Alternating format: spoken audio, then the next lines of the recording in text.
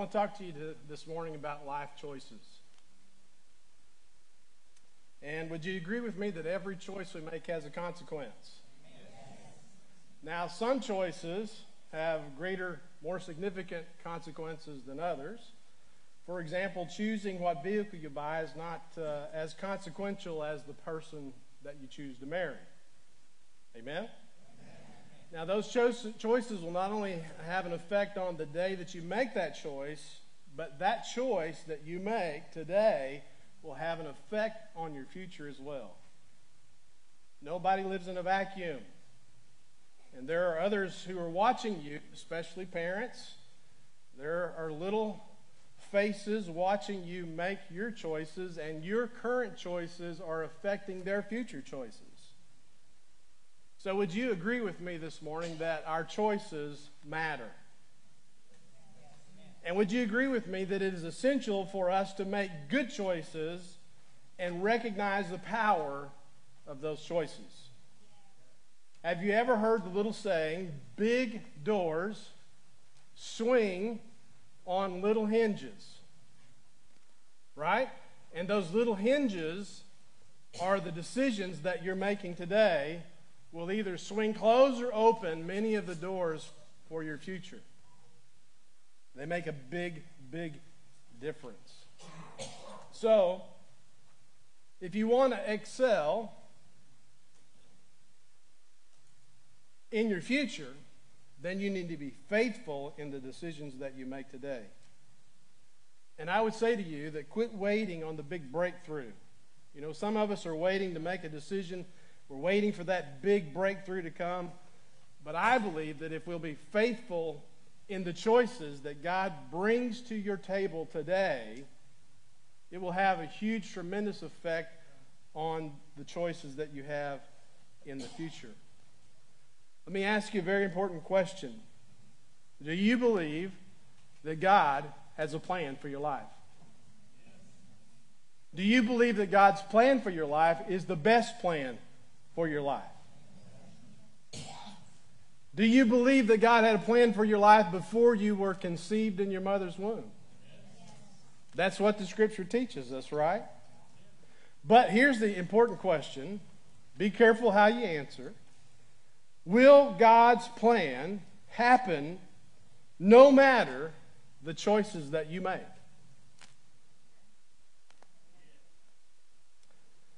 I said be careful. The Bible teaches that God has a plan for your life. But I want you to consider this morning that you can miss it.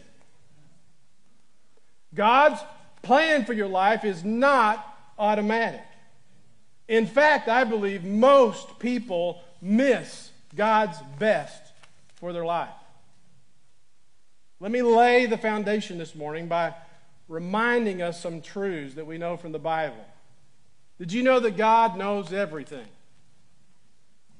God knows everything in the past. He knows your present. He knows your future. Did you know that God has never said one single time, well, that one caught me by surprise. He even knows the choices that you'll make before you make the choices. You see, that's called the omniscience of God. That's because He's God. In fact, Hebrews 4:13 says, nothing in all His creation is hidden from His eyes. God is not bound by time. Psalm 139:16 says, you saw me before I was born. Every day of my life was recorded in your book. Every moment was laid out before a single day was passed.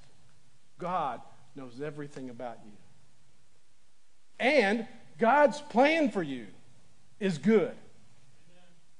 We've seen it on bumper stickers. Everybody's had it at one time or another for your life. Verse Jeremiah 29:11. For I know the plans I have for you, says the Lord. They are plans for good and not disaster, to give you a future and a hope. God has thought more about your future than you have. Do you know that? Can you miss God's good plan? Well, let me say that pride shows up all the time. And here's what pride in our heart says: God, I know better than you do. I have my own plans. And I guarantee you, if you live your life that way, you're getting all the amens you can hear from hell. And the greatest act of universal arrogance against the clear instruction of an all-wise, all-knowing, all-loving God is that we often plow ahead with our own choices and make our plans even when it is clear that God has said otherwise. God knows everything. God has a plan for your future, and it's good. But to experience God's best for your life, you must choose to obey Him. Every day is full of choices. Galatians 6 puts it this way. Paul says, God lets you make choices, and he calls these choices like seeds. He says, don't be misled. You cannot mock the justice of God. You will always harvest what you plant. You can choose to build your house, your life, on sand, or you can choose to build it on a rock. You can buy now and try to pay for it later. You can choose to move in together and try it out before you get married. But if you choose to satisfy your sinful nature, you will harvest decay and ultimately death. That's right. But if you continue to follow and obey God's way, the Lord's way, and what's right, here's what Paul says: you will reap a harvest of blessing if you don't give up. One of our biggest issues is delayed gratification. We want what we want, and we want it now. See, you got it. But the last time I checked, when you sow a seed into the ground, it doesn't bear the desired fruit immediately. In fact, you can destroy your future crop by trying to eat the seed you're planting today. It would be hard to deny the fact that the Bible teaches us that God gives us many, many, many choices to make, and that all of our choices have consequences. You say, well, how do you know this, preacher? Well, the Bible tells me so, for one thing, and that ought to be good enough. But let's look at the evidence. Why does sickness exist? Why does your teeth decay? Why did most of us in this room experience arthritis, divorce, broken families, rape, murder, war? Why do orphanages exist? Why do hospitals exist? I'll tell you why. Because we have choices. God has given us a wonderful gift, and it's the gift of making a choice. But those choices have consequences. You see, sometimes bad things happen because we make bad choices. Sometimes bad things happen to us because of the bad choices that others make. I have yet to meet anyone who hasn't had their fair share of pain and suffering. Some of that pain and suffering is self-induced, and in other cases it's induced by others upon them. All of you probably have known people who smoked most of their life and died of lung cancer, and you're going, well, that's no surprise. But some people die of lung cancer have never smoked a single cigarette. How many of you agree that Jesus came to provide for us the best life possible? You remember in that passage in John 10 where he says that he's the shepherd and we're the sheep? He says in John 10:10, he said, I have come that you might have life and that you might what? More abundantly. Now, he's not talking about in the sweet by and by. He's talking about right now in a relationship with him through Jesus Christ. Now, would you agree with me that the best life possible now is lived when we follow Jesus as our good shepherd? When we hear his voice and we obey what he says. Now, in Deuteronomy, and perhaps they can have it on the overhead for you, Deuteronomy 30, we've been studying about Moses. We've been studying about the people of Israel. And in Deuteronomy 30, it's a rehashing of the law. It's reminding them again. You see, a whole generation of people had died in the wilderness. And now there's a new generation. They're about to enter into the promised land. And Moses is reminding them again about the covenant between them and their God. And he says in Deuteronomy 30, verse 15, he says, today I'm giving you a what? A choice.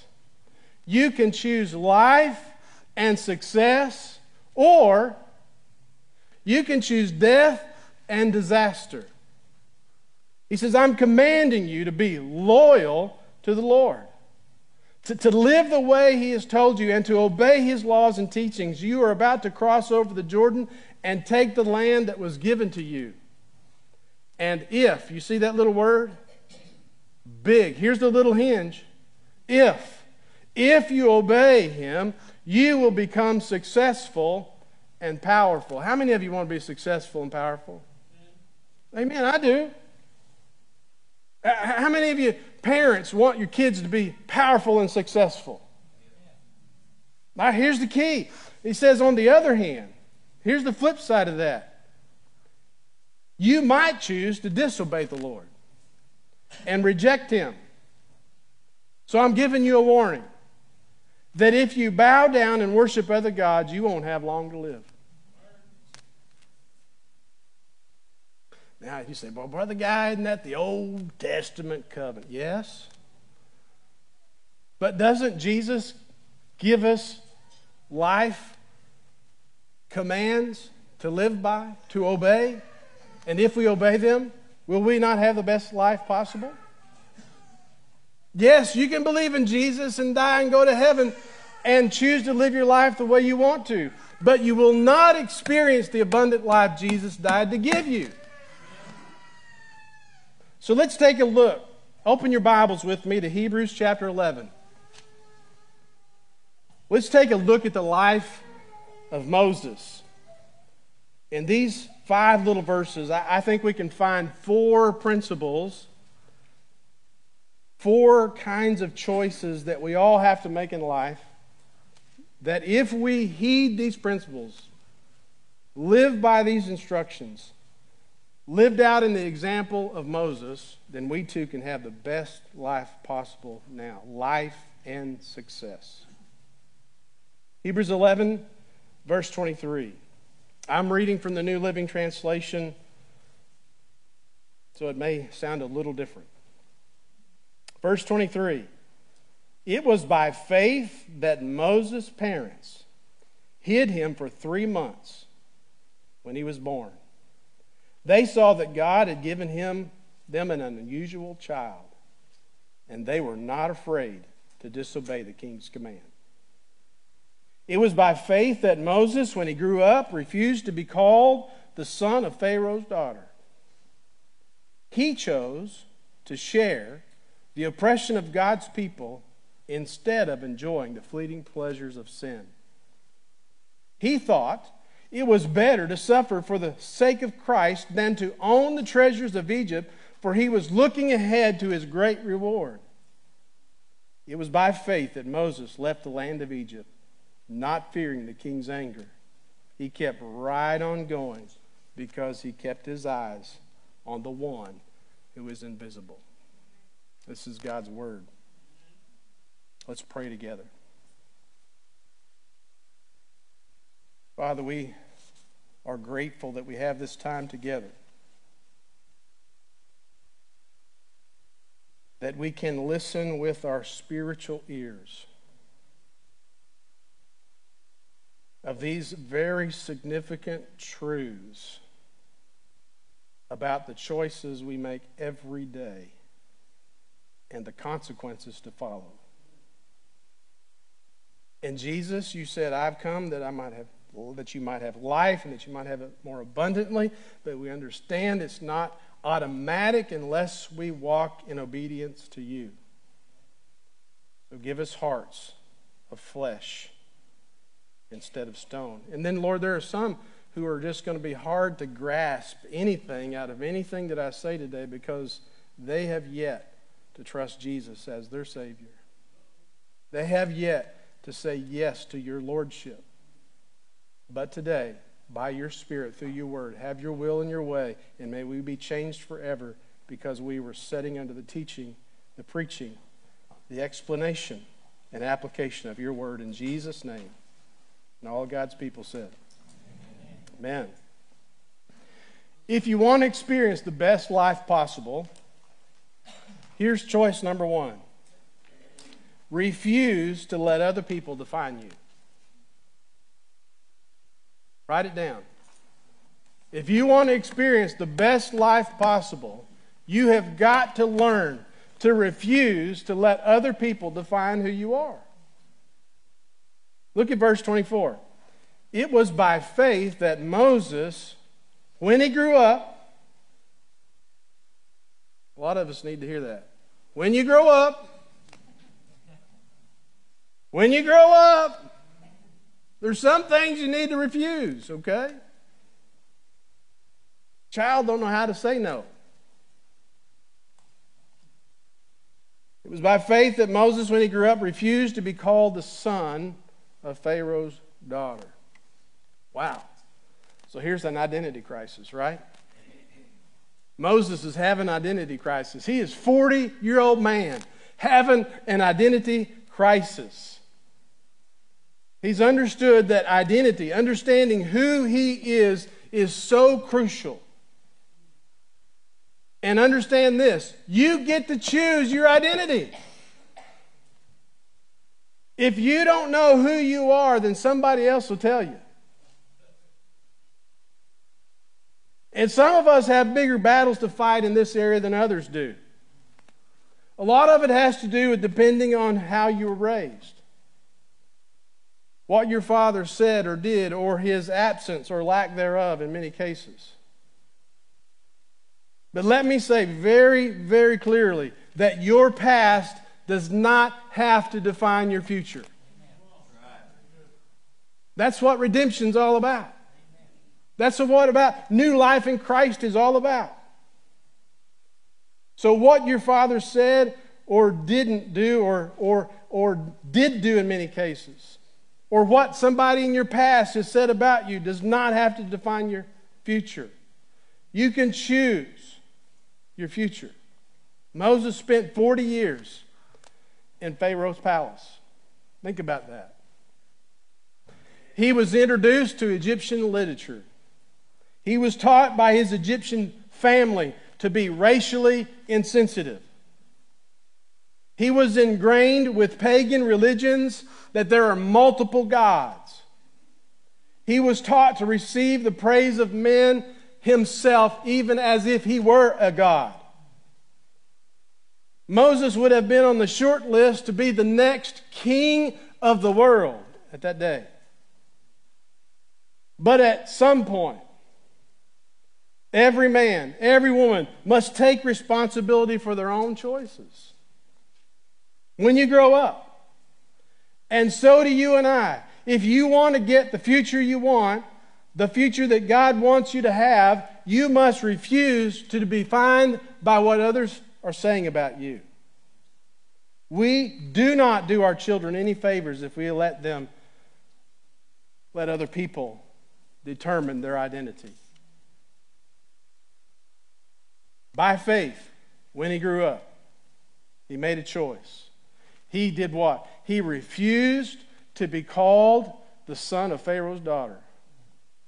Now that's huge.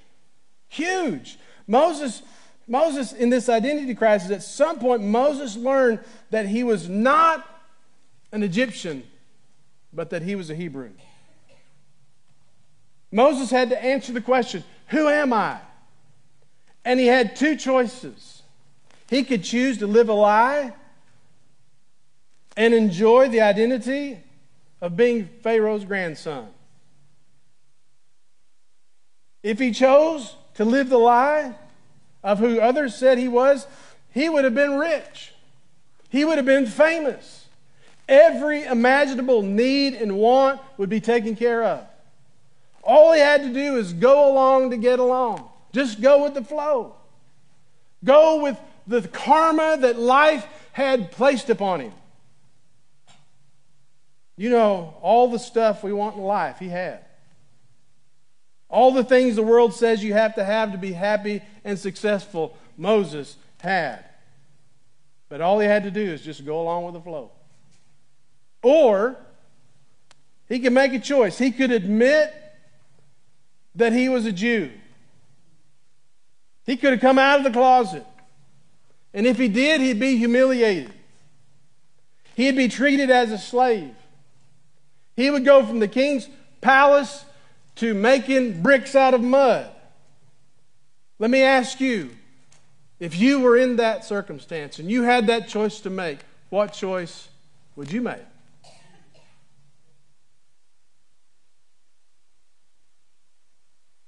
An important question for all of us to ask. Who are you allowing to determine your identity? Your friends? Your co-workers? An unpleasable parent? Your spouse? Your boyfriend? Your girlfriend? You know, peer pressure. We know what that is, right? It's not just a teenager's problem. Did you know that? Adults suffer from it all the time. I mean, you get a pair of the latest whatever, you fill in the blank, and what do you got to have? You got to have one the same or bigger and better, right? I can watch my neighbor mow his lawn. Look how pretty it is. And I'm thinking, I'm going to make mine prettier than yours. Buy a new gun. You know, your friend buys a new gun, you got to what? Get a new fishing pole. Man, I'm meddling now. If you get your buddy gets a new fishing pole, you got to. Who you letting choose your identity? Hollywood? Social media? I mean, is your identity determined by how many likes you get on Facebook?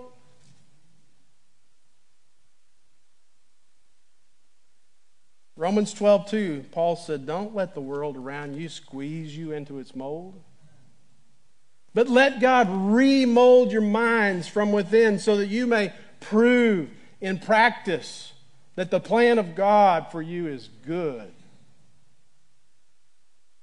Exodus 23:2 says, don't follow the crowd in doing wrong. Man, that's the easy thing to do. I can remember, let's go get drunk. Let's have sex. Nobody will know. Let's try that new drug. I mean, everybody's doing it.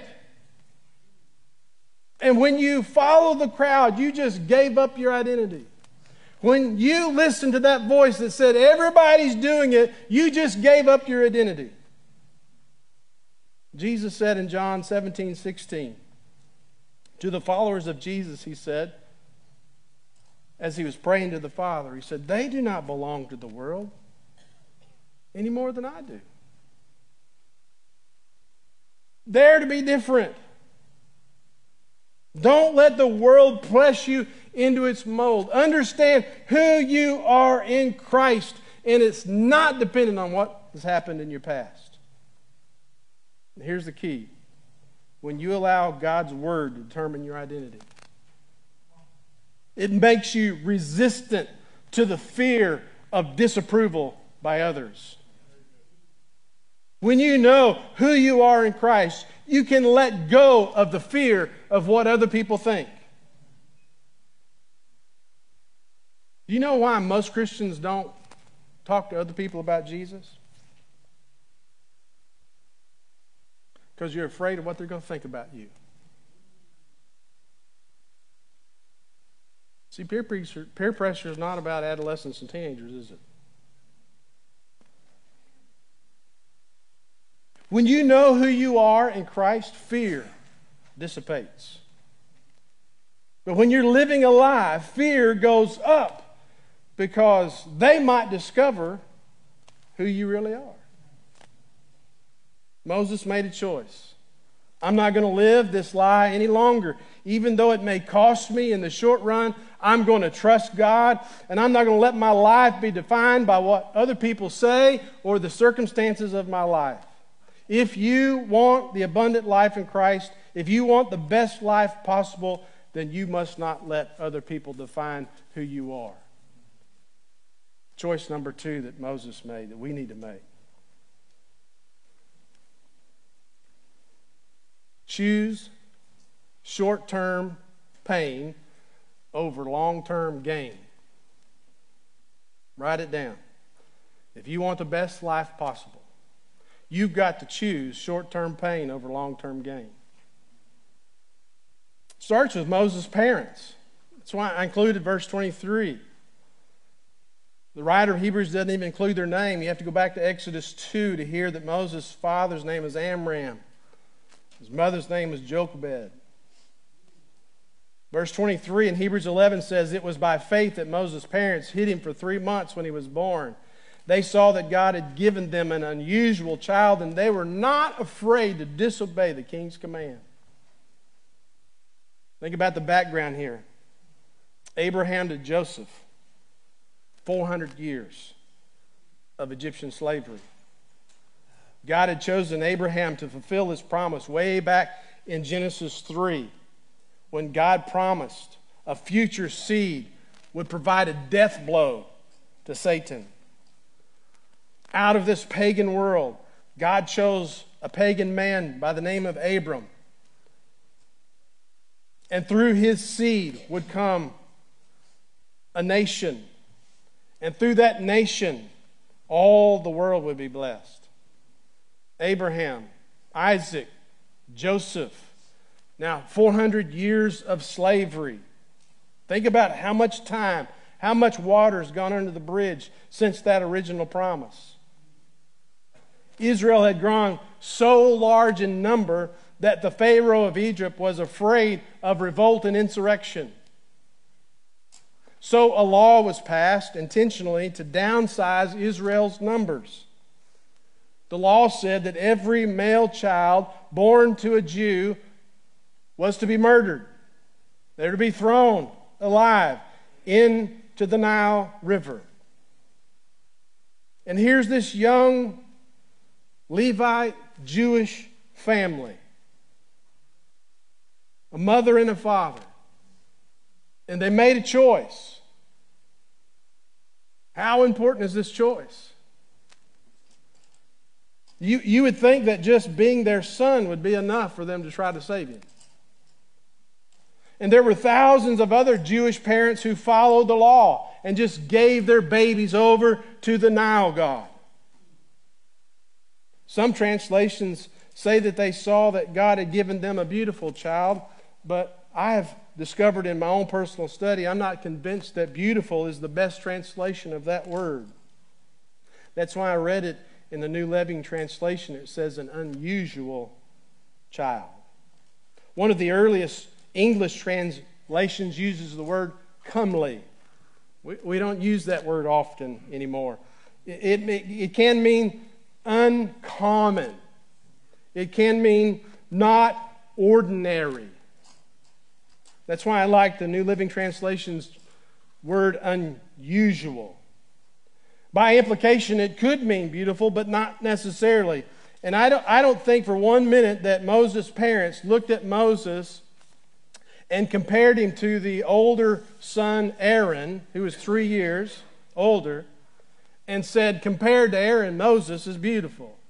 No. Here's what I think.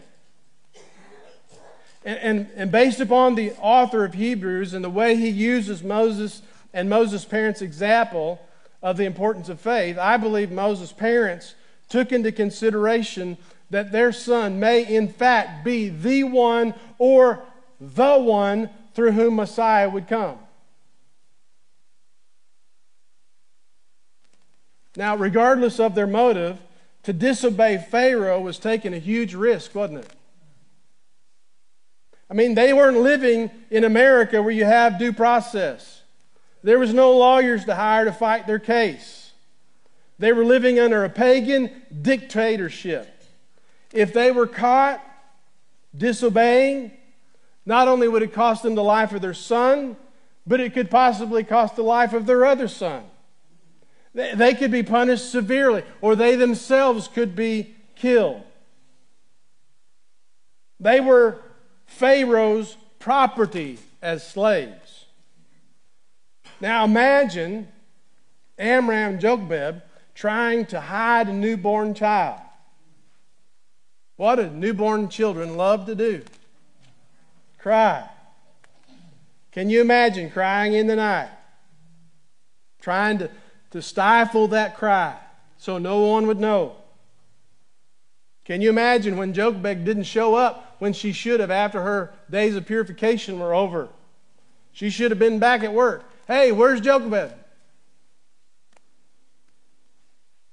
Why didn't she come to work today? But the scripture says they put their faith in God's purpose for their son's life. And that choice caused them not to be afraid to disobey the king's command. They chose short-term pain over long-term gain. Can you imagine the faith it took for parents to take their little newborn 3-month-old baby, build an ark out of bulrushes, cover it with pitch, and place them in it and set that little thing into the river? Depending on the providence of God, believing that their child had a specific purpose. You know the worst thing about abortion? We know it's the taking the life. We know it's murder, right? But beyond that, God has a purpose for every one of those aborted children. And their life, their purpose of God, in God's purpose for their life has been snuffed out. And who knows what we're missing out on because 60 million of them are not alive today.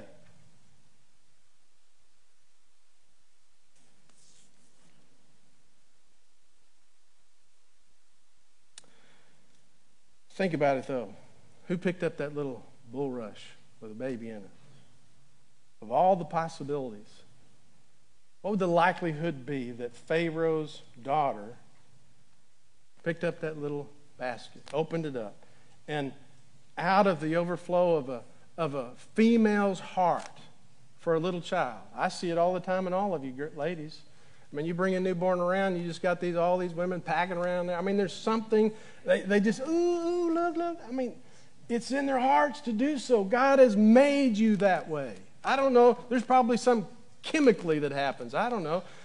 But it's all because that's the way God made you. And when she opened that basket, she looked at the little boy, and it prompted her heart to take him as her own.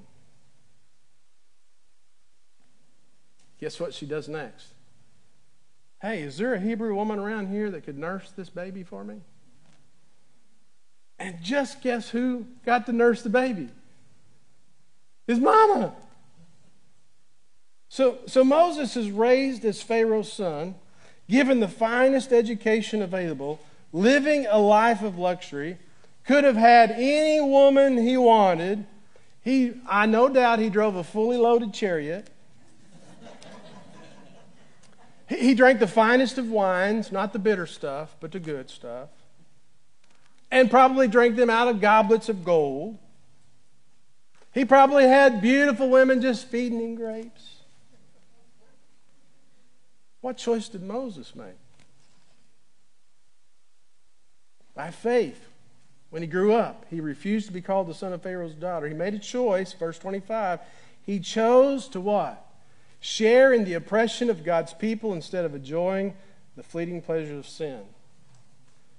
Short-term pain for long-term gain. Can you imagine knowing your great-great-great-grandfather was a slave? And there was no hope at the end of the tunnel. You have nothing but an orally transmitted promise of God passed down from generation to generation. Abraham spanned across 700 years, nearly 3,000 years since the first promise to Adam. That's a lot of water under the bridge. That's a lot of time gone by. And I mean, we can get upset at a traffic light when it's more than 30 seconds red, can't we? But somewhere along the way, Moses was made aware of his Hebrew lineage. He heard about the promise of God to deliver his people. But he was also aware of the bondage of slavery that his people had been under for 400 years. That's a lot of slave labor and mistreatment. Multiple generations who had never tasted freedom. They couldn't even think outside the box of slavery. And Moses, here he is, raised in the lap of luxury. Yet he chose to share in the oppression of God's people instead of enjoying the pleasures of sin. And again, Moses, like his parents, made a choice. He chose short-term pain over long-term gain. I don't know about you, but I live in a generation that wants what I want, and I want it right now. I mean, that's the American way, right? Buy now, pay for it later. Maybe. We live in an instant gratification generation. I did a little research. Did you know what the average debt for every American is? Every American, on average, in America, for their mortgage, this is for their house, average debt, $215,655. Now, some of you are deeper than that because I'm not anywhere near that. Auto. You know what the average auto loan is right now for the American balance? $17,553. Now, I can understand. You need a car to go to work. You need a house to live in and take care of your family. But listen to this one. Do you know how much personal credit card debt every American has assigned to their name? $5,538 of consumer debt. And check this out. 39% of Americans don't have enough savings to cover a $400 emergency. 46% of Americans aged 32 to 61 do not participate in any kind of retirement plan. So you can see, you must agree with me that most Americans have little or no concept of short-term pain for long-term gain. What you may not know is that the greatest growth in Christianity are in countries where the converts to Christ experience the greatest amount of persecution. I mean, we got it so easy. We can make such great choices, but we're squandering it away. But places like Iran and India and North Korea and Somalia, they face personal loss when they come to Christ. Family disownment. Some cases, physical abuse. Some cases I've read in Iran, when the women convert to Christ, they're raped by publicly known people in places of authority. Do you know that 50 years ago there was less than 500 Christians from a Muslim background in Iran, and today there's over 1 million? The second fastest growing church in the world is Afghanistan. The first one is in Iran. Do you know why Afghanistan's coming to Christ? Because people in Iran are going to Afghanistan and telling them about Jesus.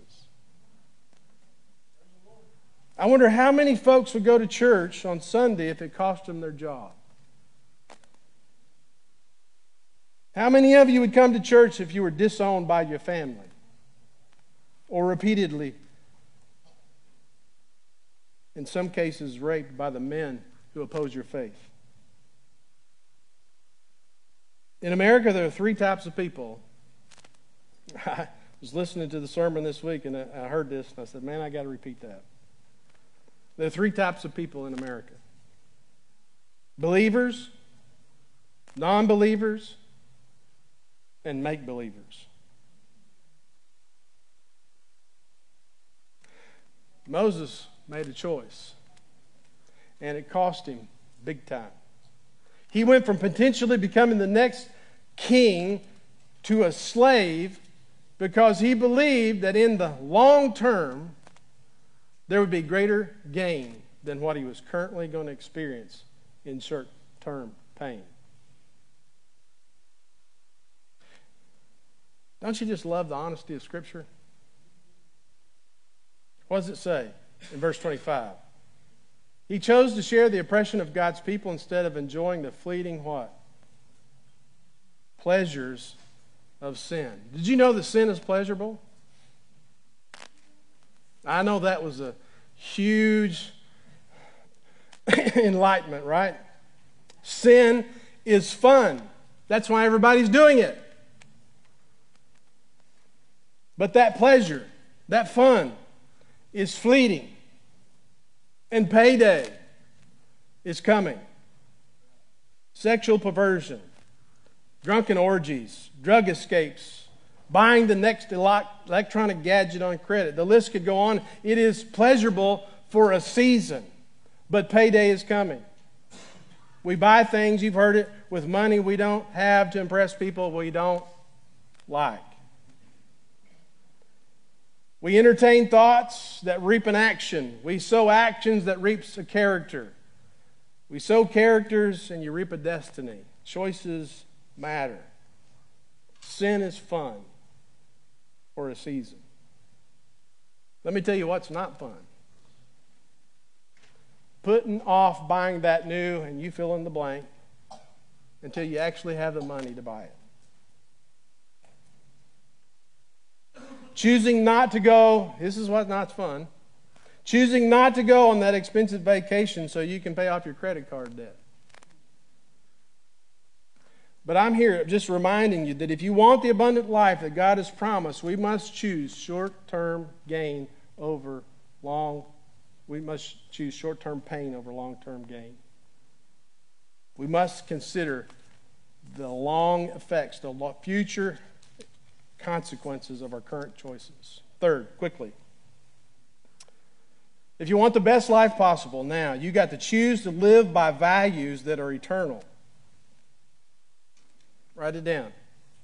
If you want to live the best life possible now, you have to choose to live by values that are biblical and eternal. Verse 26, Moses, he thought it was better. In other words, he made a conscious choice. He weighed it out. He said, here's what I could have if I just go with the flow. And then he said, here's what I could have if I follow Christ. And he looked ahead, it says, at the end of verse 26, to his great reward. He was looking down the road to peace.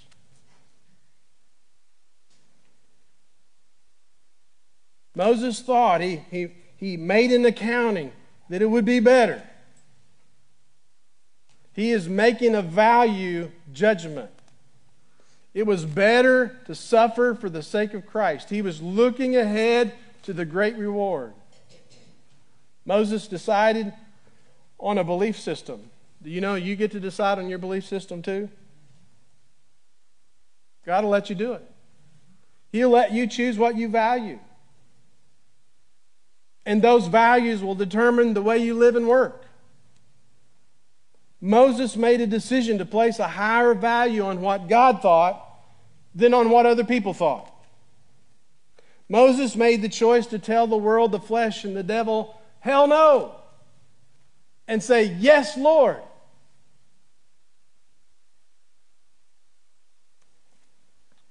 Let me ask you a question. If I were to ask you to take a pencil and a piece of paper and write down the top 10 values in your life, could you do it? Or maybe just the top 5. Or how about just the top 2? Could you write them down? Do you know what values are driving your choices? If you can't list them, then you don't know them. And if you don't know them, then you can't live by them. And so your life is lived by whatever feels good at the moment. Whatever my peer group says, coworkers and unredeemed, worldly-minded friends and family, media. But if God and His promises, if they are not the core of your value system, the truth is you're letting someone else determine what's valuable for you. And let me ask you something, if that's true of you, how's that working for you? Moses made a decision to value what God values, not what his culture around him or what he was raised in valued. And that gave direction to his life. That helped him make some God-honoring, hard decisions at key moments in his life that changed the course of his life. And all of redemptive history swung on those little hinges of the choices he made. Most people don't know where they're going because they don't know what they value. Most people are wasting their lives on trivial pursuits that have absolutely no eternal value.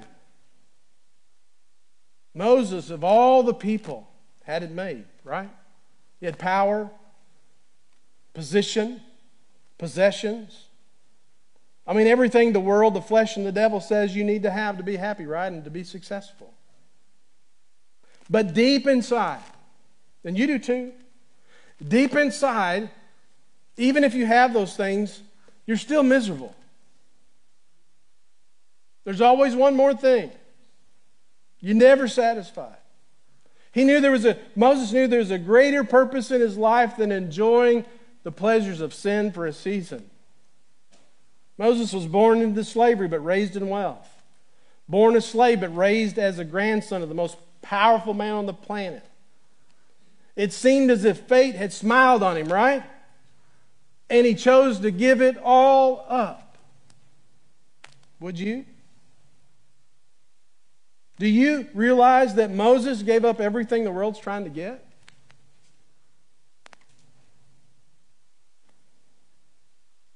You've heard it said that he who dies with the most toys, what? No, he still dies. The Apostle Paul made a similar choice. He was born into a well-established family. He was respected by his peers, proud of his family pedigree, a member of the religious country club of his day, an outstanding member of his social peer group, considered by his peer group as faultless concerning their belief system, well established in his vocation. I mean, he had everything the world says you need to have success. He was the go-to guy when somebody needed something done. And then Christ came into his life. Listen what he said from the depths of a dungeon. He wrote a letter to the Philippian believers. And this is what he said. Even though he was suffering for Christ's sake, because he chose to follow Christ, he chose to make Jesus Lord of his life, even though he had all of that in his past.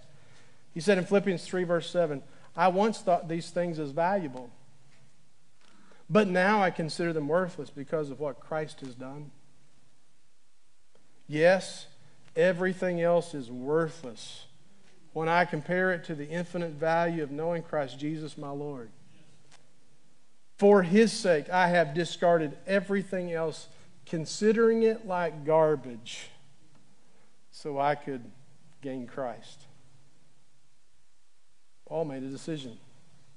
Moses made a decision to live by godly values instead of the values of the world.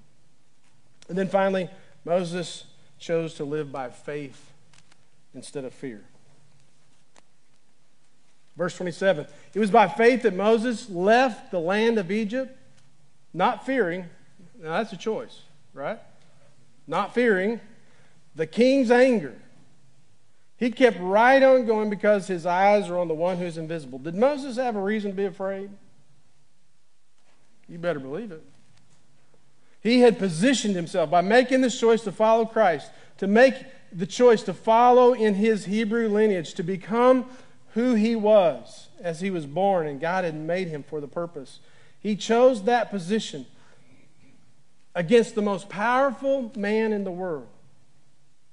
Imagine what Pharaoh could do to him and his family, and how difficult a choice Moses had to make. In Egypt, Pharaoh is considered a god. What he says goes. He didn't have to get Congress's permission or the court's approval to do anything. He could just say, so let it be written, so let it be done.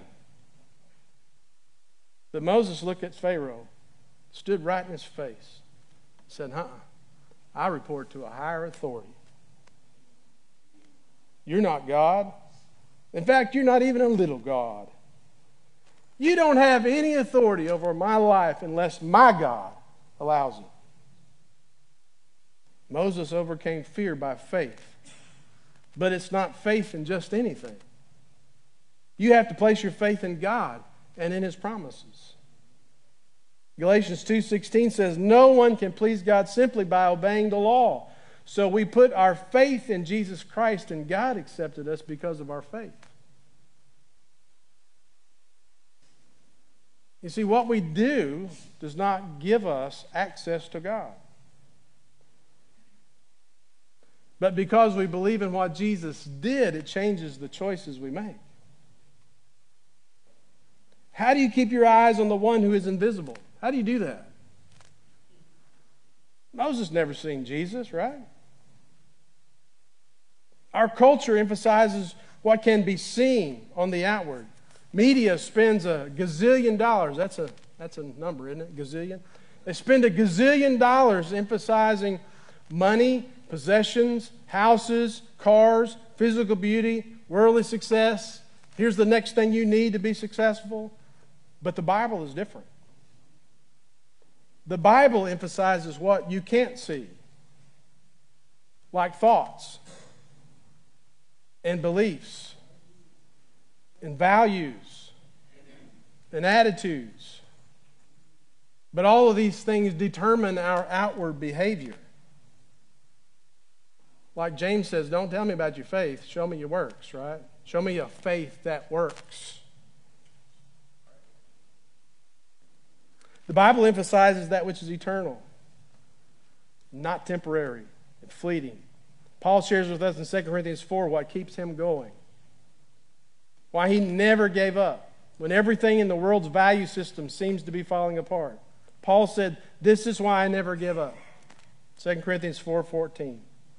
We know that God, who raised the Lord Jesus, will also raise us up with Jesus and present us to himself together with you. What's Paul saying? Paul's saying, I'm eternally focused. He says, I'm taking a long view of my current temporary circumstances in comparison to the future eternal glory I'll have with Christ Jesus. You see, here's what Paul knew. He said, the day is coming. And we're closer than we've ever been, folks. When the dead in Christ will be awakened by the trumpet of God. And those of us who are alive and remain at that point will be caught up with him to meet them in the air, and there we shall be with him forevermore.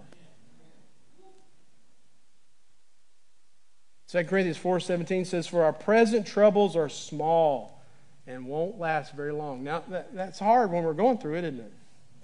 It's hard to even hear that. Our present troubles are small and won't last very long. Now, I know some of you in this room are going through some hellacious stuff and been doing it for what seems like a long, long time. But hear it again. Our present troubles are small and won't last very long.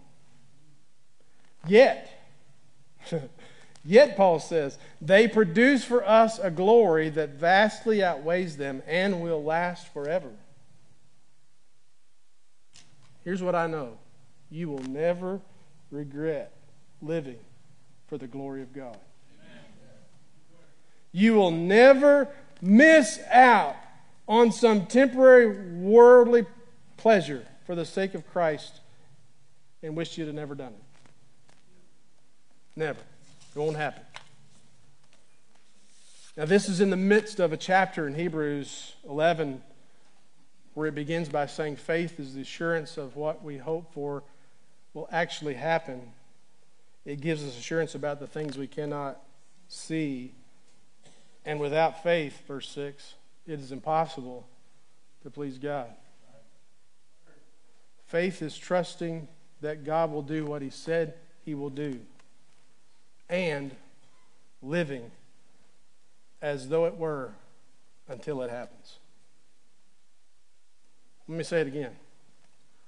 Faith is trusting that God will do what he says he will do and currently living, making choices, as though it were so until you actually see it happen.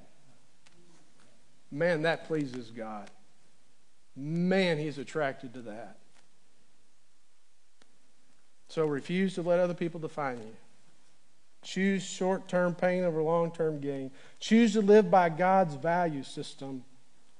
And like Moses, choose to live by faith and not fear. you incorporate those choices into your own life, the promise of God's word, the example of Moses, the example of Paul, the example of God in the flesh, whose name is Jesus, is that you will live the best life possible now. And if that were not enough, go to heaven when you die. Let's pray.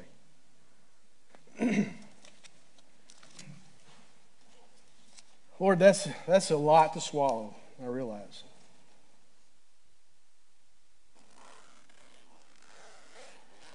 And I'm glad that I don't have to worry as a preacher that these folks can reverberate this stuff back to me. Because the Spirit of God is in the house. And He spoke to you individually through something that was said or not. Because that's what He wanted you to hear at this point in your life. Lord, there are some people that have been on a faith journey for a long, long time. And they just needed strong encouragement today. That it'll be worth it all in the end. There are some who are just starting their faith journey and they're making decisions. They're wondering, do I really need to give that up to follow Christ? Do I really intentionally need to choose short-term pain for long-term gain? Do I really not have to be defined by what has happened to me in my past? Can I really be somebody that God has called me to be instead of who my peer group says I am? And the Scripture and the Spirit of God says a resounding yes. Yes, you can experience that abundant life in Christ today. There are some here who have never said yes for the first time. Who have never said, yes, Lord, to your will and your way, and surrendered as best they know all that they are.